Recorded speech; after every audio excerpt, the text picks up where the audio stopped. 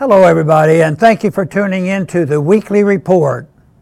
Growing U.S. debt menaces liberty and prosperity.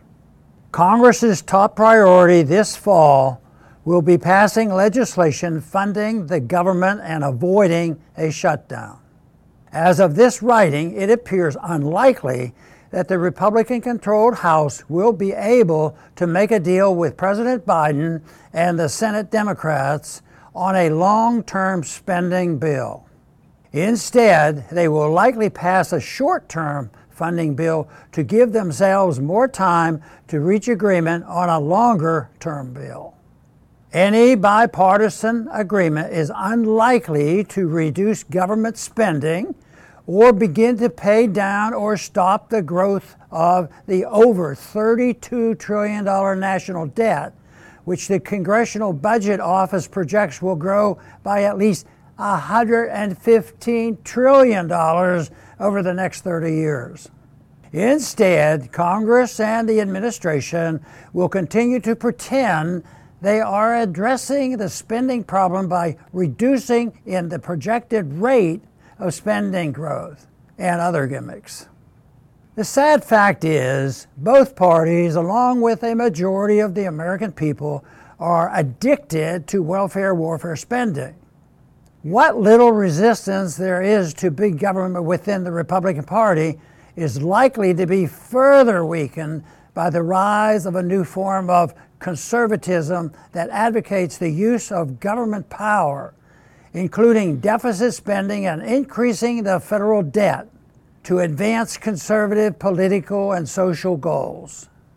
The failure to take seriously the threat to the American economy caused by reckless federal spending is illustrated by the reactions to the credit rating agency Fitch's downgrade of the U.S. government's credit rating.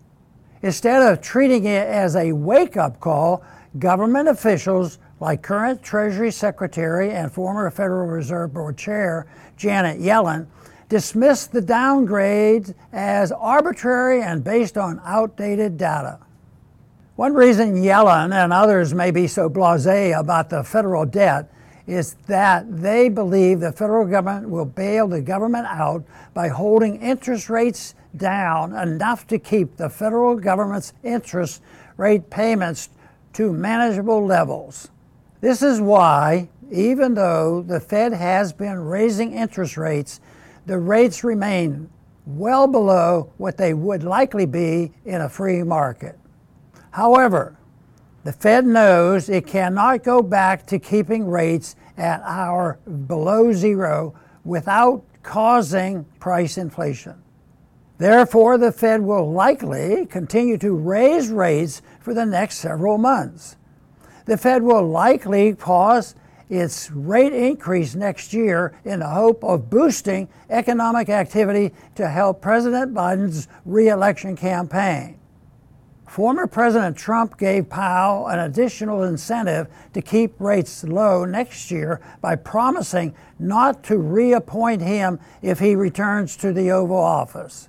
Despite the Fed's repeated interest rate increases, Americans are paying an average of $709 more per month for basic living expenses than they were 2 years ago. This is why credit card debt is over $1 trillion. Adding more in private and public debt will increase pressure on the Fed to do the impossible: keep interest rates relatively low without creating price inflation.